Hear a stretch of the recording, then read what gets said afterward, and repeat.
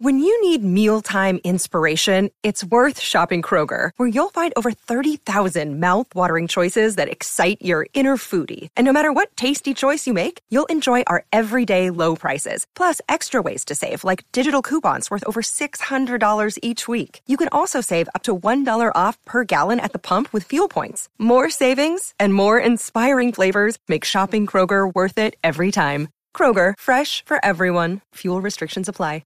Another day is here, and you're ready for it. What to wear? Check. Breakfast, lunch, and dinner? Check. Planning for what's next and how to save for it? That's where Bank of America can help. For your financial to-dos, Bank of America has experts ready to help get you closer to your goals. Get started at one of our local financial centers or 24/7 in our mobile banking app. Find a location near you at bankofamerica.com/talktous. What would you like the power to do? Mobile banking requires downloading the app and is only available for select devices. Message and data rates may apply. Bank of America N.A., member FDIC. Hi, I'm Dr. Caroline Leaf, and welcome to my podcast, Cleaning Up the Mental Mess, a podcast dedicated to helping you take back control of your mind, mood, and mental health. In this episode, I interview Harvard-educated psychologist, relationship and communications expert, and award-winning author, Dr. Melanie Joy, on how to get relationships right and thrive in life, love, and work. The common psychological dynamics that underlie all kinds of relationships, how we can strengthen our relational immune system to resist not only interpersonal stresses, but also societal stresses such as racism and sexism, and how we can help strengthen our children's relational immune system. Dr. Melanie and I also discuss how to correctly apologize, the formula to make up after an argument or mistake, why it's so hard to apologize sometimes, and the most common mistakes she sees people making in relationships. Before we begin, I want to tell you about something I'm so excited about. You can now pre-order my new book, 101 Ways to Be Less Stressed. This book is packed with simple self-care strategies to help boost your mind and mood and mental health. Right now, when you pre-order, you can get 20% off. This book is a great gift for Christmas and birthdays, or simply just for yourself. Just go to drleaf.com for more details and to order. The link will also be in the show notes. If you enjoy my podcasts and want to know how you can help me continue making them possible, please consider subscribing wherever you listen and leaving a 5-star review. And please continue sharing this podcast with friends, family, and on social media. And now, on to today's interview. Dr. Melanie Joy, what a joy it is to have you in the studio with me today. I'm really excited to talk to you about a topic that is actually really current. I mean, relationships are always an issue and always important. And I just think at the moment with these very trying times that are going on around the world, I couldn't think of a better person to talk to. So thank you so much for joining me today. Oh, thank you for having me. It's an honor. I'm really looking forward to our conversation. So am I. So before we begin, can you just tell my listeners and viewers a little bit about yourself and tell us something that's not in your bio? You know, those little tidbits that people love to hear, and what motivates you and why do you do what you do? Well, my own personal story, my journey is actually what led me to be here today talking to you. So I can start with that. Here I am talking about relationships with you. And of course, I've spent a lot of time thinking about relationships. It's a big part of my work. And interestingly, the relationship that I think catalyzed the work that I ended up doing was my relationship with my dog.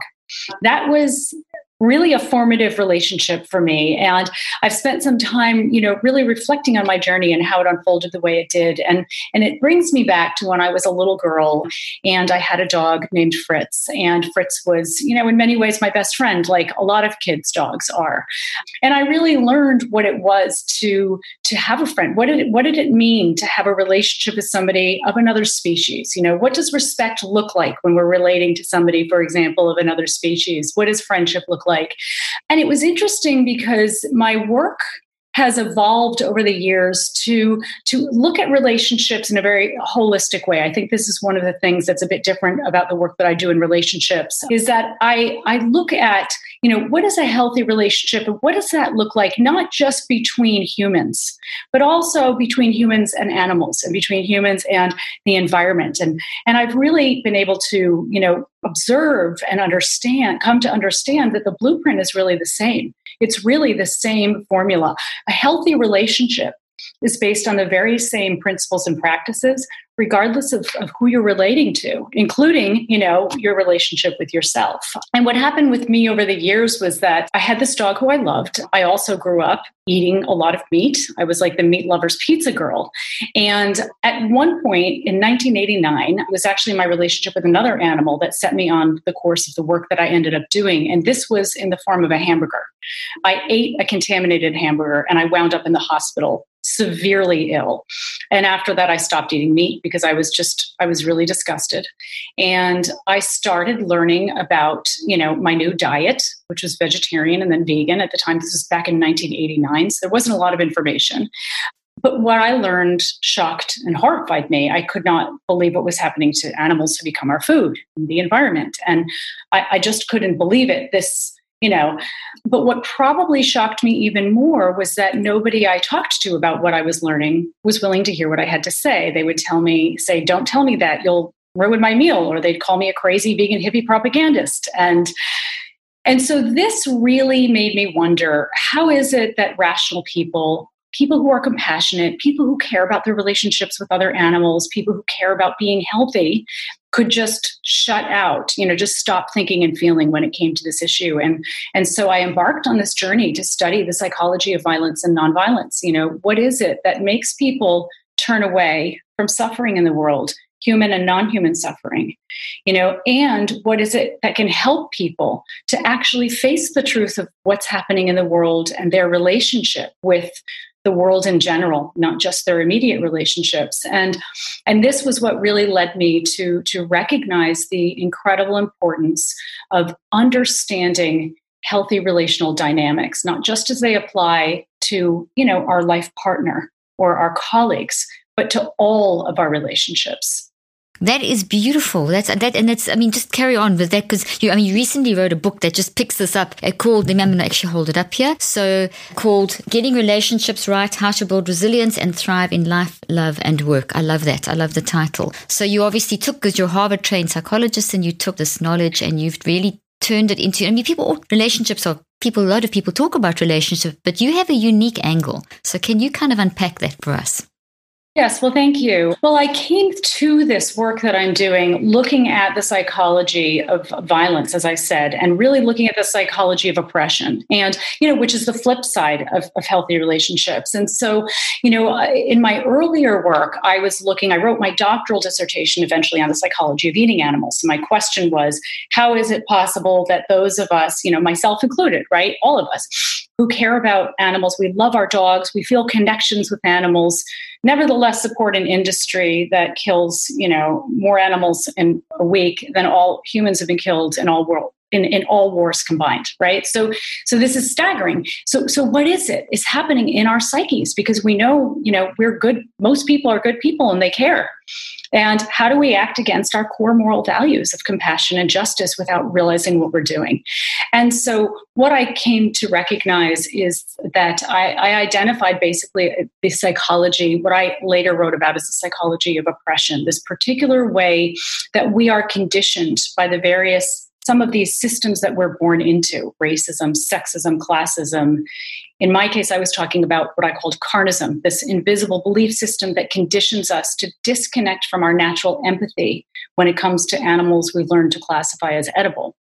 And so I was very interested in these psychological dynamics, these kind of like mental gymnastics that we go through in order to, and then act against our own interests. And so I eventually studied the psychology of oppression more broadly. And this led me to realize that, when we look at problems, if you think about some of the most pressing problems in the world today, war, poverty, animal exploitation, climate change, toxic communication, these massive problems in the world today. And if you think about some of the most pressing problems in your own life, that you experience, you'll notice that they have a common denominator. And this common denominator is relational dysfunction. It's a dysfunctional way of relating to other humans, across human groups, to other animals, to the environment, and to ourselves. And so the good news is that when we learn the formula for practicing healthy relationships, we can actually apply that formula to every single interaction that we have, every relationship we have, long-standing relationships with our life partner, brief interactions with the cashier in the grocery store, our companion animals, and whoever we encounter. That's amazing. So you talk about oppression, and you talk about the tendency of people to, the not natural tendency to violence, but why people go in that direction. Can we start there? That's abnormal. It's not normal, because as humans, we naturally want to relate, and we want to connect, and we want to have good relationships. So what is it that shifts it in that toxic direction? Yeah, exactly. The point that you make is really important. 2 points that you make. One is that we know that we are hardwired to empathize with others. Empathy is our natural state. And when we oppress others, when we support oppression, whether it's funding, factory farms, for example, or whatever, we're acting against that natural empathy. So empathy is our natural state. And we also know that we're hardwired to seek meaningful connection and to avoid the pain of disconnection. So we really want the same thing. We want that, yeah. Right? So what causes us to act in ways that ultimately disconnect us from one another? There are many reasons for this. One of the reasons that I wanted to write Getting Relationships Right is because I wanted to talk about a reason that most books don't talk about, which is these various social systems that we are born into that condition us to disconnect from our natural empathy when it comes to how we think of and relate to certain individuals. So I'll give an example. When we think about, let me go back to carnism, which was my original work, right? Most of us feel natural empathy for other animals, including farmed animals. We want to pet the pig in the petting zoo, right? Yet we go to the supermarket and we leave the supermarket with bacon. So what's going on there? This doesn't mean we're bad people. We've been socialized by this system that distorts our perceptions, carnism, so that when we look at bacon, we see food rather than a dead animal. Now, if somebody told us that the bacon we were looking at was made from a dog, we would not see food. We would see a dead animal, because we haven't been conditioned to have our perceptions distorted in this way. And so what these various systems do, and obviously there's more to it's a much more complex issue of why we act against our interests. But one of the reasons that we do this is because, we have learned to think about certain individuals in groups as being less deserving of respect or empathy. In this case, I'm talking about certain animals, but this obviously applies to how we relate to humans as well. One of the things, Sorry, if I may interrupt, yeah. Just what's so relevant to what you've just said is the current issue with, not current, the issue of racism, which is on Absolutely. Fire at the moment in the States, as you know, and sort of globally, and it should be. I mean, something everything you're saying, I'm thinking all the discussions that are happening this week are so related to what you've just said now, that people have been conditioned societally to looking at people in a different way. Anyway, so I just wanted to... Yeah, absolutely. And we don't recognize these systems that we've been born into. And so we end up just acting them out and feeling, defensive anytime something, with white people, for example, feeling defensive anytime something challenges, our sense of privilege or entitlement or, so racism is one of many systems, and all of these systems, they're founded, they have the same core, they create the same mentality in us. And they're all founded on the same belief. And this is the belief in a hierarchy of moral worth. What that means is a belief that certain individuals or groups are more worthy of being treated with respect than others. It's like that is the core belief that drives all of these dysfunctional systems. And the system can be as small as two people. If you look at a dysfunctional relationship, an abusive relationship would be a good example, because it's more extreme. The person who's abusing has this belief that, the rules that apply to me, you don't apply to me. I'm entitled to break the rules, essentially. I perceive you as less worthy of being treated with the same level of respect that I expect. And so I call these systems, these are non-relational systems. They condition us to act in ways that are non-relational. That mean ways that end up creating disconnection rather than fostering greater connection. And the good news is that the antidote to many of the problems in the world today and in our lives is relational literacy, the understanding of an ability to practice healthy ways of relating. If you think about it, most of us have to learn complicated geometry that we'll probably never need to use. And yet we don't get a single lesson on how to be functional, relational beings.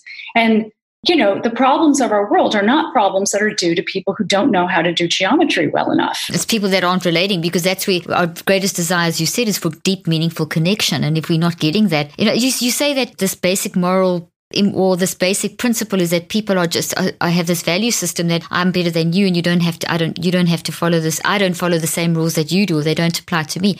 That obviously starts with a group of people that have almost come into an agreement that this is okay. And then it's grown and influenced and started with someone with an idea who spoke to another person, and they built a little clique, and then that just grew and grew and affected society. So you have to kind of catch it at its core. Where did it start? I mean, is that where you're going? Is that in this discussion? How do we do this? I mean, these systems are self-perpetuating. They've been around for a very long time, and really the key is becoming aware of them. But the system, these dysfunctional systems, they can be as large as millions of people, and they can be as small as a family system. It still is. There's a way the system is organized that maintains, a power imbalance. One person has more power in the system. Like say it's an abusive father in a household. Or one group has more power in a system. But there's this assumption that, there's a hierarchy of moral worth. I am more worthy than you are. I am more worthy of getting my needs met than you are. I am more worthy of being treated with respect than you are. Often this belief is most of the time this belief is unconscious. But if you look at all of these problematic systems, whether it's an abusive relationship, whether it's a dysfunctional workplace, whether it's a social system, they all have this same core belief. And, it's not just a question of who is oppressing whom or who is abusing whom. It's also a question of why and how do we oppress and abuse in the first place? What is the process? You can see that when we talk about oppression, when we talk about abuse, when we talk about dysfunction, often we look at the content, who's doing it and who's being victimized. And of course, this matters. But what matters even more in some ways is why are we doing this? What is driving us? And how does this process get carried out? The formula for healthy relationships is basically the opposite of the formula for abusive or oppressive relationships. Talk us through the formula the process of how they get abusive and how they... Yeah. And what the antidote is. Can you talk us through that? Yeah, absolutely. So when you look at, you think about in your own life, right? If you think about a relationship in your own life that you feel that you would describe as a good relationship. Let's say you describe it as a great relationship. Chances are in this relationship, you feel connected with the other person, right? And chances are you also feel that this other individual, you trust that they will practice integrity towards you. Integrity is basically practicing the core moral values of compassion or caring and justice, which is fairness, right? So when somebody practices integrity towards you, it means they treat you the way that they would want to be treated. They're respecting you. So you probably, in this great relationship, you feel connected with them and you trust that they'll treat you with respect. And you probably also believe that they honor your dignity. What that means is that they don't perceive you as somehow less than them. They don't see you as less worthy of moral consideration or worthy of respect, that they really see you as just as worthy as they are, right? And if you think about, a relationship in your life that's not a great relationship, let's say it's a lousy relationship. Maybe it's a relationship that you don't even know the person. Maybe it's an online troll, somebody who's been trolling you or something. Chances are you have exactly the opposite experience. You don't feel connected with them. You feel disconnected from them. Chances are you don't trust that they're going to practice integrity towards you. In fact, you have seen that they violate their integrity when they relate to you. They treat you disrespectfully. And chances are you don't feel that they honor your dignity. They don't perceive you as being as worthy of being treated with respect the way they would want to be treated. Those are two sides of the relational spectrum. So a healthy relationship is one that reflects integrity, honors dignity, and results in connection. A dysfunctional relationship is one that violates integrity, harms dignity, and results in disconnection. And these are two sides of a spectrum. So a relationship can be more or less dysfunctional or healthy. And of course, in the same relationship at any given time, it can be more or less dysfunctional or healthy. So it can move between the two depending on what happens. And is that a lot of that from miscommunication, misunderstandings? How would you describe it happening, where it shifts from the one side to the next? Well, I mean, in general, a relationship that's basically healthy will stay within the healthy end of that spectrum, right? In those boundaries. People who, really a lot of the time, we get into trouble in relationships because we simply haven't been taught the skills. We have not been taught the basic fundamentals, how to communicate with each other effectively. For example, communication is the primary way we relate. And most of us do not communicate very effectively. So maybe pick up on that. What would you say? That's the main thing if you're not taught to communicate, because my first degree that I did was communication pathology. So I'm very fascinated with what you're saying. So can you Talk us through that. What should we be teaching our kids? What should we be learning? It's never too late to learn. How can you, as an adult, maybe some of the viewers are listening to this and watching this and thinking, okay, well, that's me. So how do I learn to communicate? Yeah, absolutely. I mean, there are great books out on the subject. There's it's not rocket science. The good news about all of this is that it's not a mystery. There are tools out there. I wrote a book on it. You talk about this. There are other books on communication, but there are a few tips that people can really, just take and use practically right now. And one of them is to recognize the basics of a communication in the first place. Every communication has two parts. It has the content and it has the process. So the content is what we're talking about. It's the subject.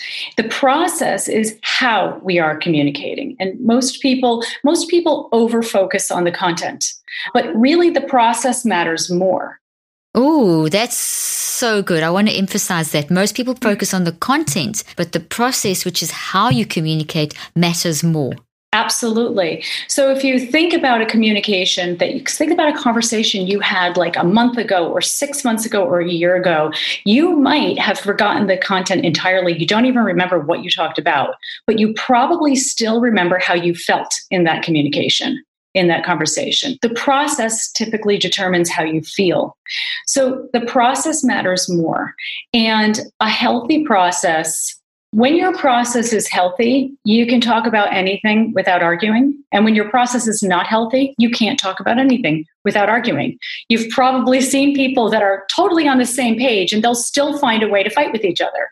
So a healthy process has as its goal the goal of a healthy process is mutual understanding.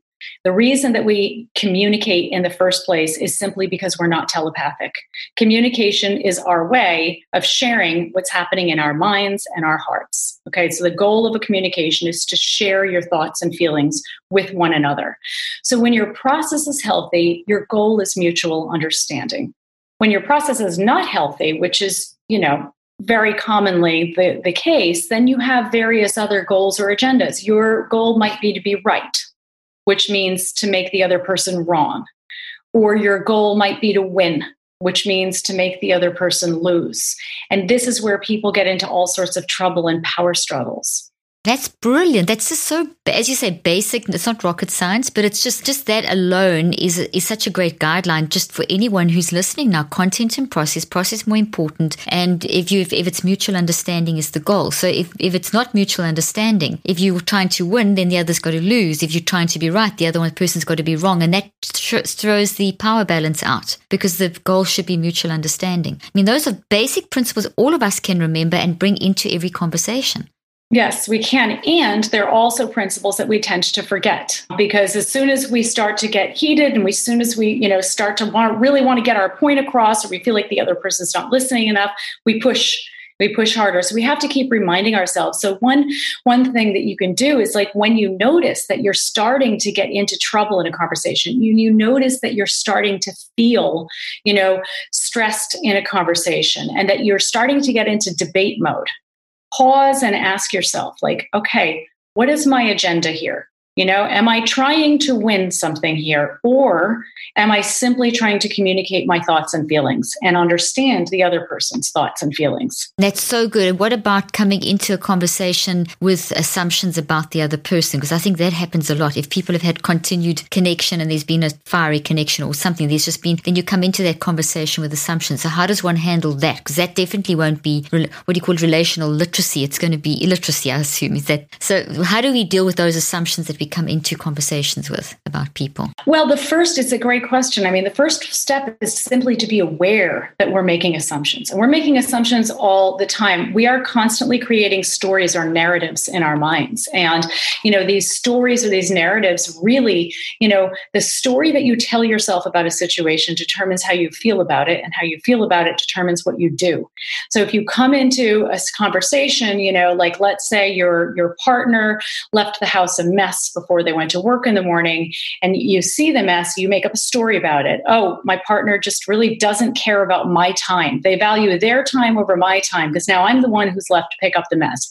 That narrative is going to create the feeling of anger. Anger is the emotion that emerges when we're faced with something we perceive as unfair or unjust.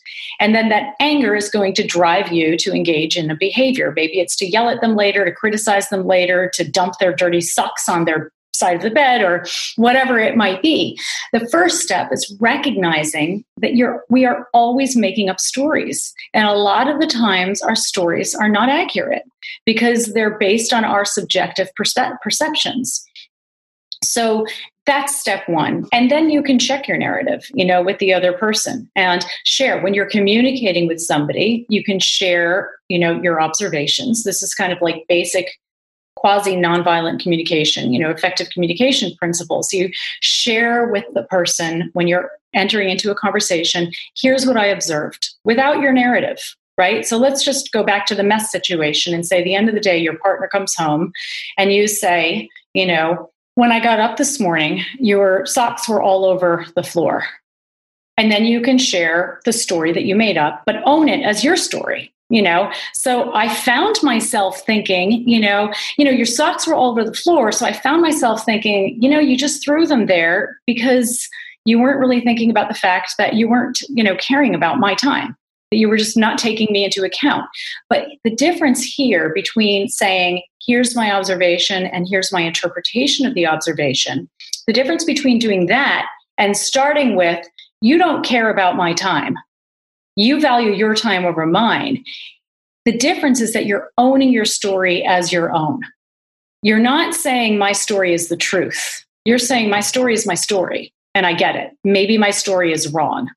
That's so good. And immediately the person doesn't feel that they have to defend, and they don't feel they're being put on the spot. They're actually given a chance to correct the story. Exactly. And they don't feel like you are what's called defining their reality, meaning they don't feel that you are making yourself the expert on their experience. You're not saying to them, I know what your motivation was. I know what you were thinking or feeling. You're saying, here's what I observed. And, we're both observing the same thing. This is a concrete, observable behavior here. So we're not going to debate. The person's not going to say, no, I didn't leave my socks on the floor, especially if they're still there. And here's my interpretation. Tell me, and then you can also follow up with your feelings. So I felt really hurt by that. I felt really angry about that. And then you can follow up with your needs, So I'd really like to understand what happened this morning. And I'd really appreciate you picking up your socks in the morning. This reduces defensiveness significantly. And it really helps you not fall prey to the stories that can be very disconnecting in your relationships. Because a lot of the disconnection we experience in our relationships is because we make up stories about a person, about another person, or we do this about ourselves. I'm not good enough, or whatever we might do to ourselves, that are they're disconnecting stories. That's brilliant. This episode is brought to you by Public Goods, the one-stop shop for affordable, sustainable, healthy household products. from home and personal care to premium pantry staples, all in one place. Public Goods searches the globe to find clean, healthy, eco-friendly and innovative products like sulfate-free shampoo, hand sanitizer, and tree-free paper products. I love how Public Goods makes it easy to shop for all essentials in one place, and how beautiful the items are packaged and look. No more ugly soap bottles or containers in my house. I also really appreciate how Public Goods makes an effort to source items that are good for me, my family, and our planet. Knowing what's in your products and where they come from is important. Small changes in the way we shop can make big impact on our mental and physical health and the world at large. We worked out an exclusive deal just for the Cleaning Up the Mental Mess podcast listeners. Receive $15 off your first Public Goods order with no minimum purchase.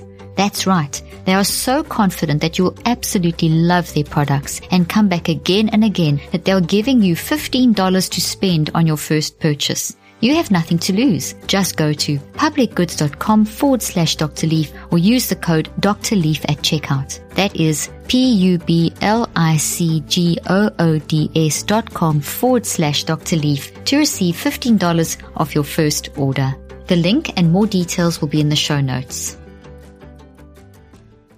I love this. I love that we've spoken about assumptions, because I think this is something that people instinctively know they're doing, but they don't verbalize it. So just the awareness, just discussing this now amongst the two of us and everyone listening is bringing awareness to the fact that we do have these assumptions. And you've given a great, simple technique of owning your story and not assuming to be the expert on someone else's story and giving them the chance to explain themselves and then working out a mutual solution. It's such simple stuff, and immediately you're going to create that relational literacy. What I want to just pick up a little bit on is the story that we tell ourselves, because there's so many people's identities are so shot. This is a huge problem, and it's a very big problem amongst our millennials today. It doesn't just affect them, obviously, but there is a huge problem around understanding who I am and do I fit and where do I fit, and these I get a lot of questions around that sort of thing, and I'm sure you do. Could you talk for a moment about that, about relating to ourselves?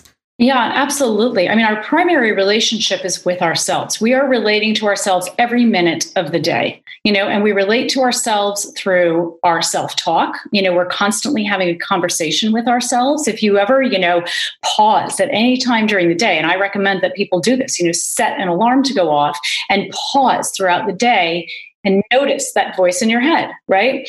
Notice that voice in your head. And most of us communicate with ourselves in a way that we would never tolerate coming from somebody else. So we communicate with ourselves or relate to ourselves through our self-talk. We're also relating to ourselves through the choices that we make that impact our future selves. You're making choices now that impact your future self of 5 minutes from now or 5 years from now or whatever. And so all of everything that I talk about in my book applies to how we relate to ourselves. Fantastic book. Everyone will put the link in the show notes. Really excellent. Thank you. And one of the things that the red flags to look for, in terms of disconnecting emotions or disconnecting attitudes as well, are the two emotions of contempt and shame. These, and particularly when we're relating to ourselves, but actually these apply to when we're relating to anybody. So I talked earlier about this sense of dignity.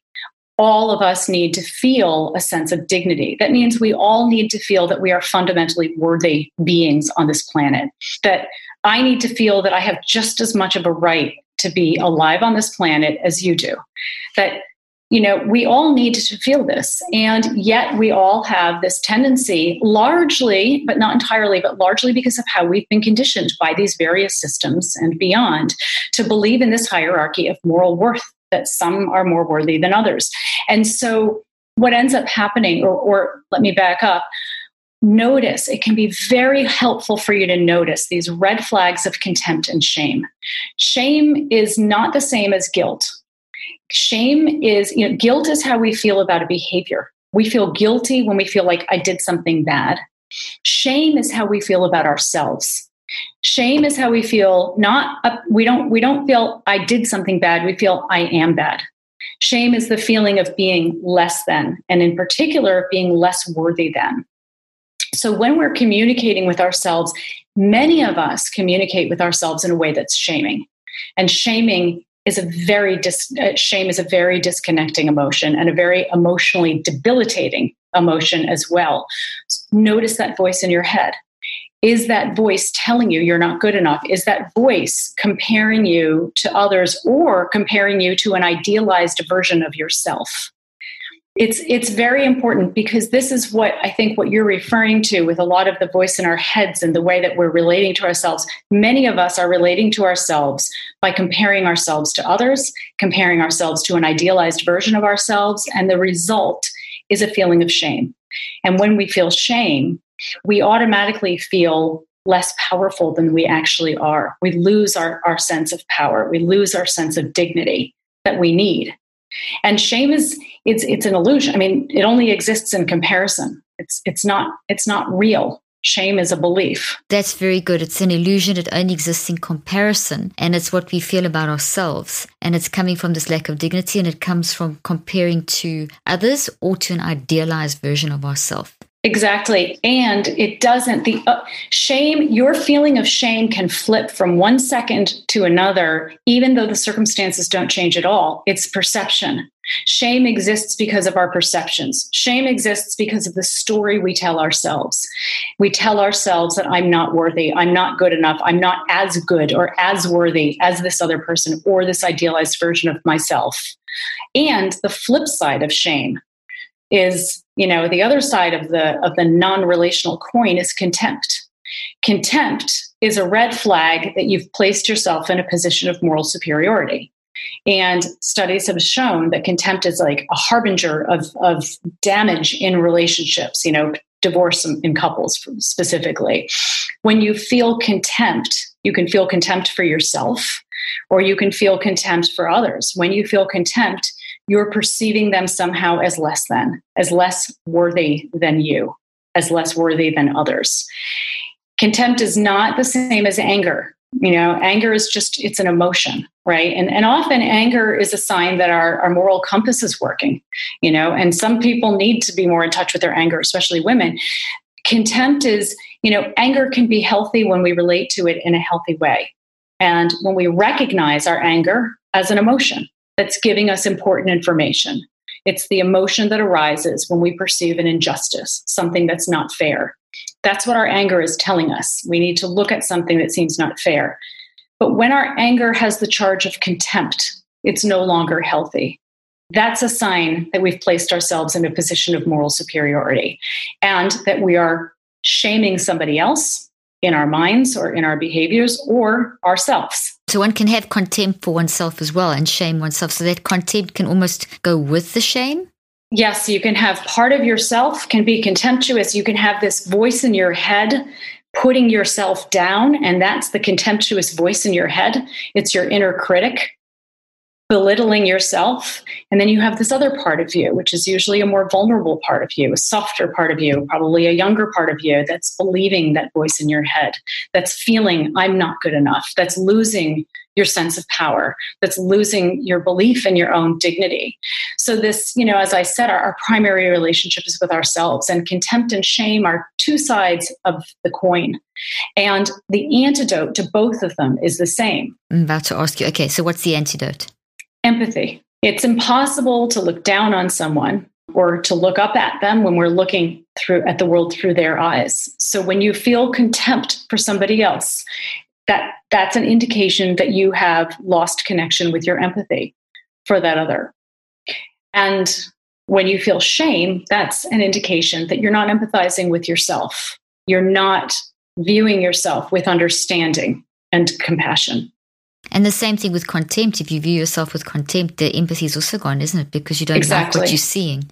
So those two, that makes so much sense. Wow. You talk about the relational immune system, which is really related to everything we're saying now. If you have shame and contempt, your immune, as a cognitive neuroscientist, I look at the whole mind, brain connection. And I do read clinical trials. I've just done a set of clinical trials where we looked at how you're using your mind management, and then the impact on your physiology and the impact picking it up in neuroscientific principles using the QEEG. And what's very interesting, as you're talking, we see the people that are very, just as you described, with lack of identity, the shame, the contempt, which they've lost their identity. There is this direct, you can see it in the unconscious, you can see it in the way that the brain, the energy in the brain is just messed up with the QEEG, the tremendous stress it puts on. And then in the physiology, you'll see the immune system very compromised. So you talk about relational immune system. How can we strengthen that? So I know you're using it as both an analogy and as a reality, but it is, because if someone is now looking at themselves with shame and contempt and seeing themselves and hating themselves, that could manifest in quite toxic behaviors towards others because they don't know how to deal with themselves, and it'll affect their physiology and their brain function, their mental health, everything. That's how I see it. Can you pick up on there and talk a little bit more about that? Yeah, absolutely. And, in terms of shame and contempt, awareness, again, is the key. Really developing, self-awareness has been shown to be fundamental to healthy relationships, healthy relationality, right? So self-awareness, because how do we communicate effectively? As I said, the goal of communication is mutual understanding. So we communicate in order to share our thoughts and feelings with others. How do we communicate effectively if we don't even know what we're thinking or what we're feeling? So we absolutely have to do that. And the more self-aware you are, the more you start to notice these things. Like I notice I'm feeling contempt. What's going on? What's my narrative? Contempt, again, and shame, they result from a narrative. It's from a story. They're illusions. Other than they're emotions that simply are created by our beliefs, our belief in moral superiority or inferiority. That's it. And so really the key is developing this ability to observe, developing, your inner observer. This is what meditators talk about. And, meditation is a great way to do this. And there are other ways you can develop your inner observer as well. Pause throughout the day. Stop. What am I thinking? Ask yourself, just spend 1 minute. What do I notice my thoughts are telling me? What am I thinking? What am I feeling right now?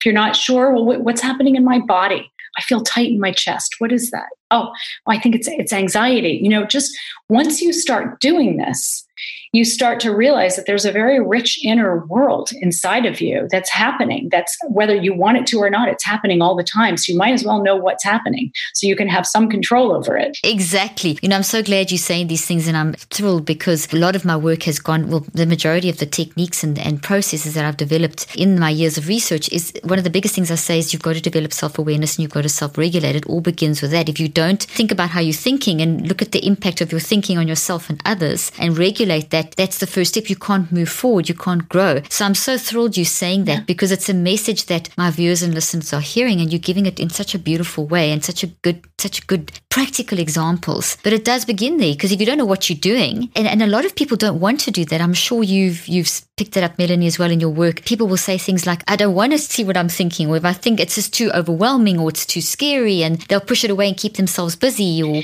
they don't want to have those I call them thinker moments. I said, you've got to have these regular thinker moments where you can actually find out what's going on, and you've got to regulate all. In fact, the neuroscientific research shows that you actually designed to do this every 10 seconds. So we literally can be in a state of self-awareness constantly. 6 times a minute, you can have conscious bursts of self-awareness. And yes, it's to train yourself to get to that point. But a lot of people don't like doing that. Have you picked that up? Oh, absolutely. And they're just, part of it is they're not used to it. And another reason, I think, is because there's this belief, many people have this belief that, if I really slow down and pay attention, if I really listen to my thoughts and my feelings, then they're going to overwhelm me.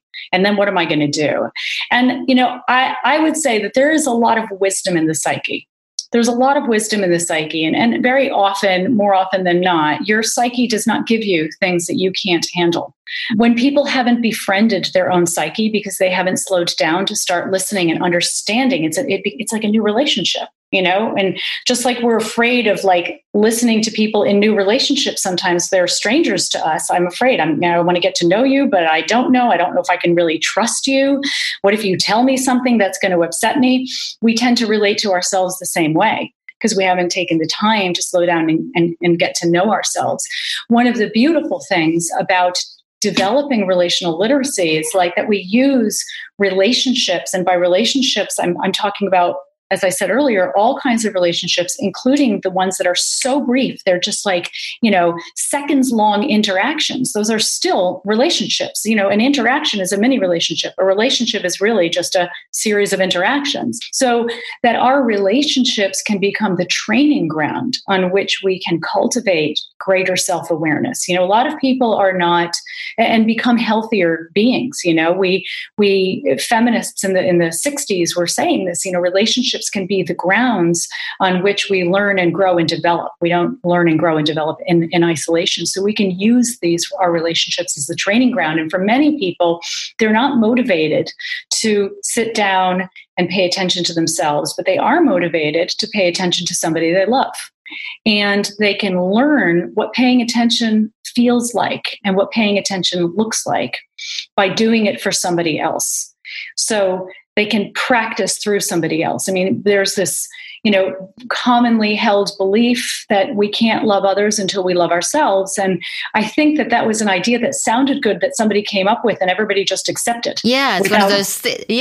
I'm so glad you've mentioned that. Yeah. We never actually, I don't know if it was ever studied, but we've all accepted it. Oh, well, I have to love myself before I can love you. Well, what about people who say, I never actually knew what love was until I had a baby or until I met my life partner?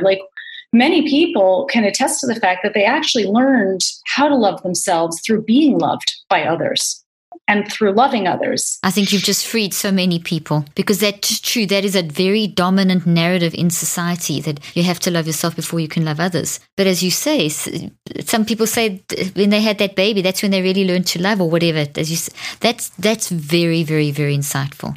It's going to help a lot of people. Once we stop thinking individualistically, I mean, it's part of, the narrative. It's this very individualistic mindset. It begins and ends with the self, but we're not. We're relational. We're fundamentally relational beings, and we learn and grow in relationship. So we learn about ourselves through our interactions with others. And it's so easy, if I think of people that are battling with themselves, they have such great relationships with friends that are very dear to them or family members or something like that. And if they can, what you're saying is if they're battling with themselves and they've got all this contempt and shame and this poor relationship with themselves, think about that relationship they have with others, focus on that and almost analyze that. Am I hearing you correctly? Almost become aware of how you feel in that relationship and then translate that back to yourself. Is that what you're actually saying?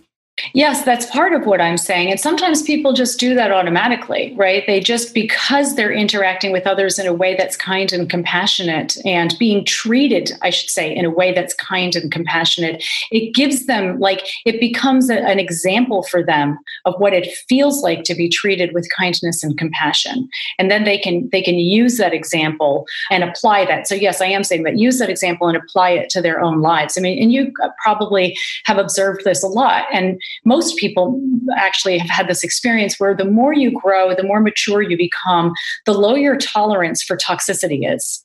You just get healthier. It's like when your diet gets cleaner. The cleaner your diet is, the more you start rejecting unhealthy foods. Like a smoker can pick up a cigarette and it feels great. And, if you quit smoking and you pick up a cigarette a few months later, you start coughing, your body rejects it.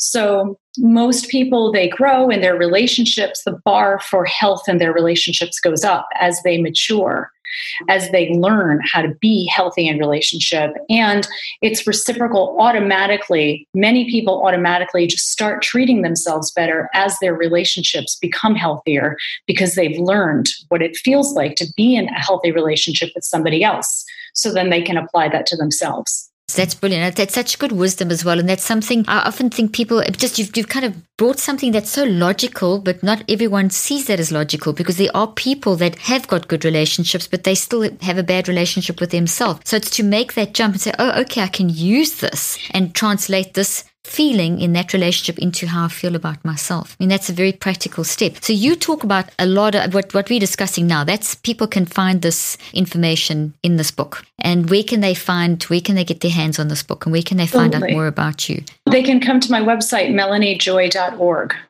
Okay, perfect. And they can get everything there. Okay, let's just talk a little, just a couple more questions. Have you got a bit more time for a couple more questions? Let's talk about apologies and how this is vital. I love how you handle that, how it's vital for any relationship to survive. Because there's a lot of, I've heard quite a lot of people say, well, I'm not going to apologize. Why should I apologize? It almost seems to be like a thing. And it's not how I grew up. I always grew up to take ownership for your, and it may just be societal, it may be age, it may be something, but I'm interested to know how you handle that. What do you say about apologies and how should we do it and why is it important? When somebody's feelings are hurt, when somebody feels that they haven't been treated, with respect or fairly, they're going to disconnect. We tend to, when we don't feel safe with another person, we disconnect from them in self-defense. And that's a healthy response. I mean, that's us taking care of ourselves. But if you want to have relationships that are really based on connection, you need to create an environment where the other person feels safe with you. And they won't feel safe with you if they don't trust that you're going to do your best to protect them from being hurt by you, knowing that you might screw up. And one of the ways you can demonstrate this is how you respond to any hurt you've caused. A lot of times people don't feel comfortable apologizing because they don't have a strong enough sense of, they have a lot of internal shame.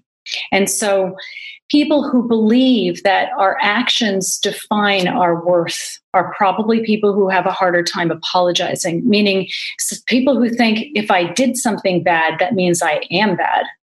It's going to be really hard to admit you did something bad because nobody wants to feel bad. No, okay. So that's so logical. Okay, just explain that. Just say that again. That is so key. So when people don't, so guilt is the feeling we have about a behavior. And it's important to feel guilty because if we don't feel guilty, we can't, we don't have the motivation to change problematic behaviors often, right? But shame is the feeling we have about ourselves. Guilt is the belief, the feeling, I did something bad. It comes from I did something bad. Shame is feeling I am bad. I am inferior. I am less than. So when people don't separate behaviors from worth, they automatically think that if I do something bad, that means I am bad. A lot of people do this automatically because we've been conditioned to think this way. Like instead of feeling guilty for something we do, we feel ashamed of who we are.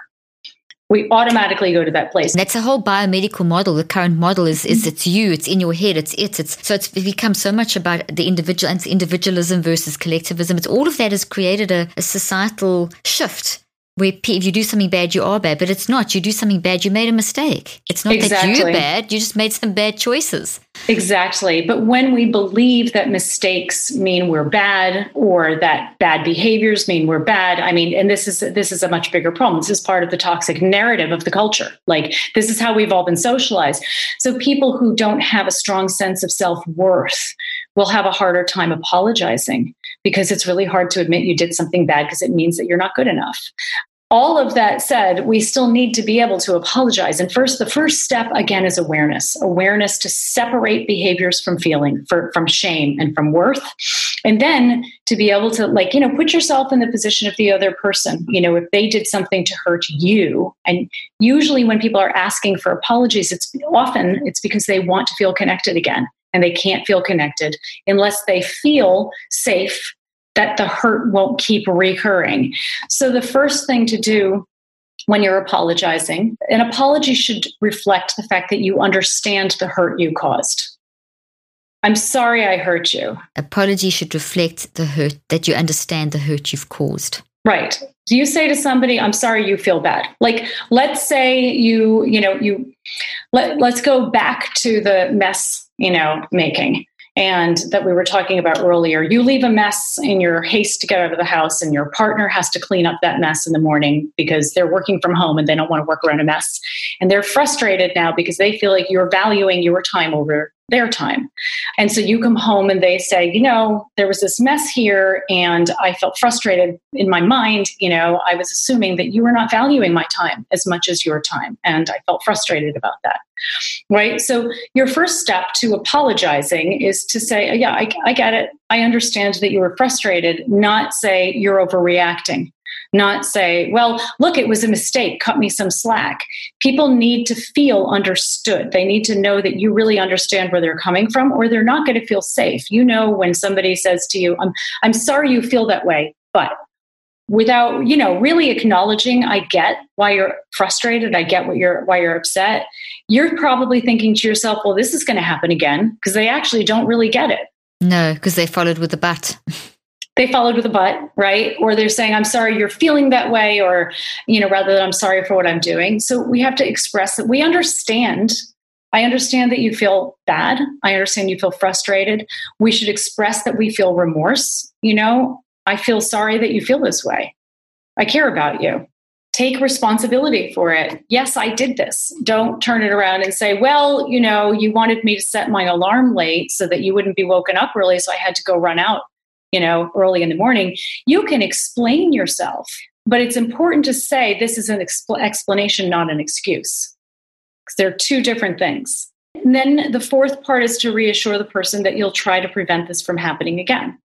So they know that you will do your best not to make the mistake again. So, look, I get it. You're really frustrated. I'm sorry that my mess caused you frustration. I feel bad about that. I know I left the socks on the floor, and I will just try not to do that again. I'll really make an effort not to do it again, because I know it's important to you. And that's it. That's the apology. That's the apology. That's the apology. Exactly. That's the apology. And the apology should be at the emotional intensity, to the degree, that you feel comfortable, of the experience of the person who is hurt. So, if there's a major betrayal and the person is feeling incredibly hurt, there's an affair or something dishonest, the person is very emotional, the other person is very emotional, you say, oh yeah, sorry about that. Oh, I'm sorry. I feel bad for you. The person's not going to feel hurt. I mean, generally, if you want a person to feel that you're really empathizing with them, it's a good idea to express your empathy to the degree that they're expressing their emotion, to try to match that. To try and match the same intensity. To match the intensity. So don't take your, you may not think it's an issue, but for them it is. So just out of pure empathy and relational literacy, you need to get up to recognizing that is really important for them. You need to match that level, not try and bring them down to, or brush it off by bringing it down to your level. So it's getting out of yourself and getting into the other person's shoes, which is once again empathy. It is empathy. I mean, and this is all within reason. I mean, if somebody is really emotional, you may not want to amp it up to that degree. First of all, you need to be able to be authentic. And secondly, you might end up feeding the intensity too much. But to the best of your ability, try to allow yourself to match them at least partway, where you feel comfortable. You said 4 things about an apology. Can you quickly just sum up those 4 elements? Sure. So your apology would express that you understand the hurt you caused. I get it. I get that you're hurt, Then you would express that you feel remorse. I'm sorry. I didn't want you to feel this way. You really do feel sorry.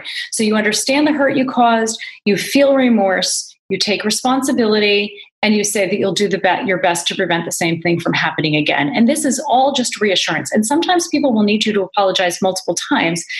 Often, not always, but often when an apology is asked for more than once, it's because the original apology wasn't sufficient, because it was missing one of these components, or because it wasn't authentic in some way. It didn't match that intensity. So you don't have to scream and shout and whatever, but it's that authenticity that comes through your eyes, your body language, your tone, right. and the connection that you, whatever your intention is going to come through to that person. So if you're coming through, I'm just going to do this to keep them quiet, the person's going to pick that up. Yeah, so it's got to be genuine. You've got to mean what you're saying. Exactly. And you've got to cut yourself a lot of slack. We all have to cut ourselves a lot of slack, because we have been born into a deeply dysfunctional culture. We've just been born into a mess. We don't learn the tools that we need to learn. We're screwed up by our parents. We're screwed up by Hollywood. We're screwed up by our teachers. We do the best we can with what we have. So we need to also really be careful not to get perfectionistic about how we relate and beat ourselves up from not being good enough in our relationships, because perfectionism is toxic. And, you can see there's this toxic moral perfectionism now that's really dominating the airwaves and causing a lot of suffering. And so, healthy relationships have wiggle room. They have wiggle room, and this includes our relationship with ourselves. They have wiggle room for people to screw up and make mistakes and be their messy, imperfect, flawed selves and still be loved and cherished, because, our beauty lies in our messiness. not in our perfection. And so if we can love ourselves and others, not in spite of our messiness, but even because of it, we give ourselves a great gift. Oh, that's absolutely amazing. And that's probably a really good place. I feel like we need to have another discussion because you've touched on so much incredibly good Thank stuff. you. And it's been amazing. And before we end off, I just wanted to quickly ask you just to swing around back to what you've just said about how this current modern era is just such a mess in terms, why do you think it's like this?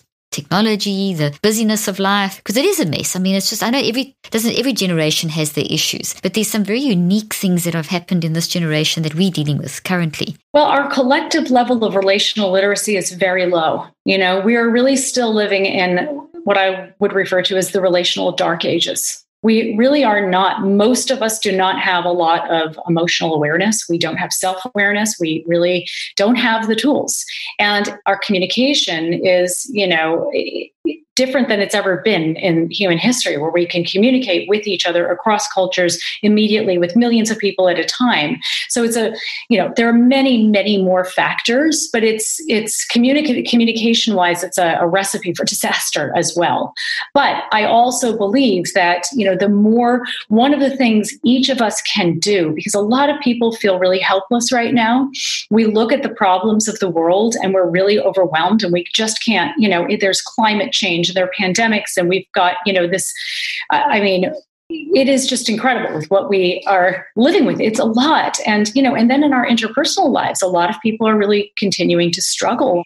The good news is that when we build our own relational literacy, we immediately become a part of the solution in our minute-to-minute lives and as a part of a broader collective, because this is the kind of shift of consciousness that needs to happen if we ever want to see the kind of world that we would want to raise children in.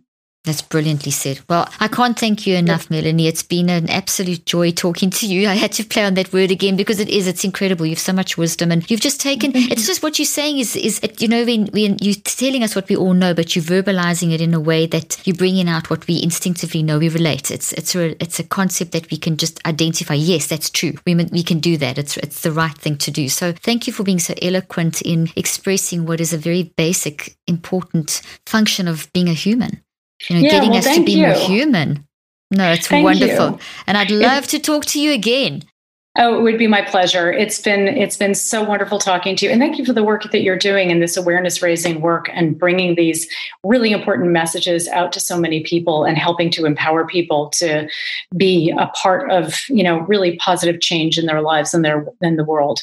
Oh, well, thank you so much. That's what I'm trying to do because everyone has such an important role to play, and what you deliver to the table and is something that someone else can't. That's your unique. And so we're trying to do that. We're trying to bring these messages of hope to everyone because everyone was going to learn something from everyone else. And you have a beautiful message. So thank you. Yeah. Thank you so much. It's been wonderful. It's been wonderful. Thank you.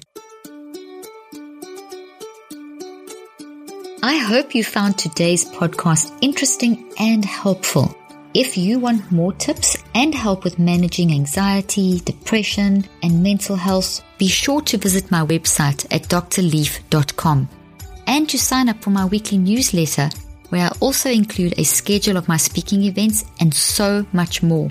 And follow me on social media. I'm on Twitter, Facebook, and Instagram. Just look for Dr. Caroline Leaf. Also, I love seeing all your posts on social media about this podcast. I love seeing what resonates with you and what you've learned. So be sure to continue posting and tagging me and letting me know what you think and how these tips worked out for you. And don't forget, leave a review and keep spreading the word about this podcast. Thank you for joining me today. I really hope you learned something new and helpful. Till then, I'm Dr. Caroline Leaf.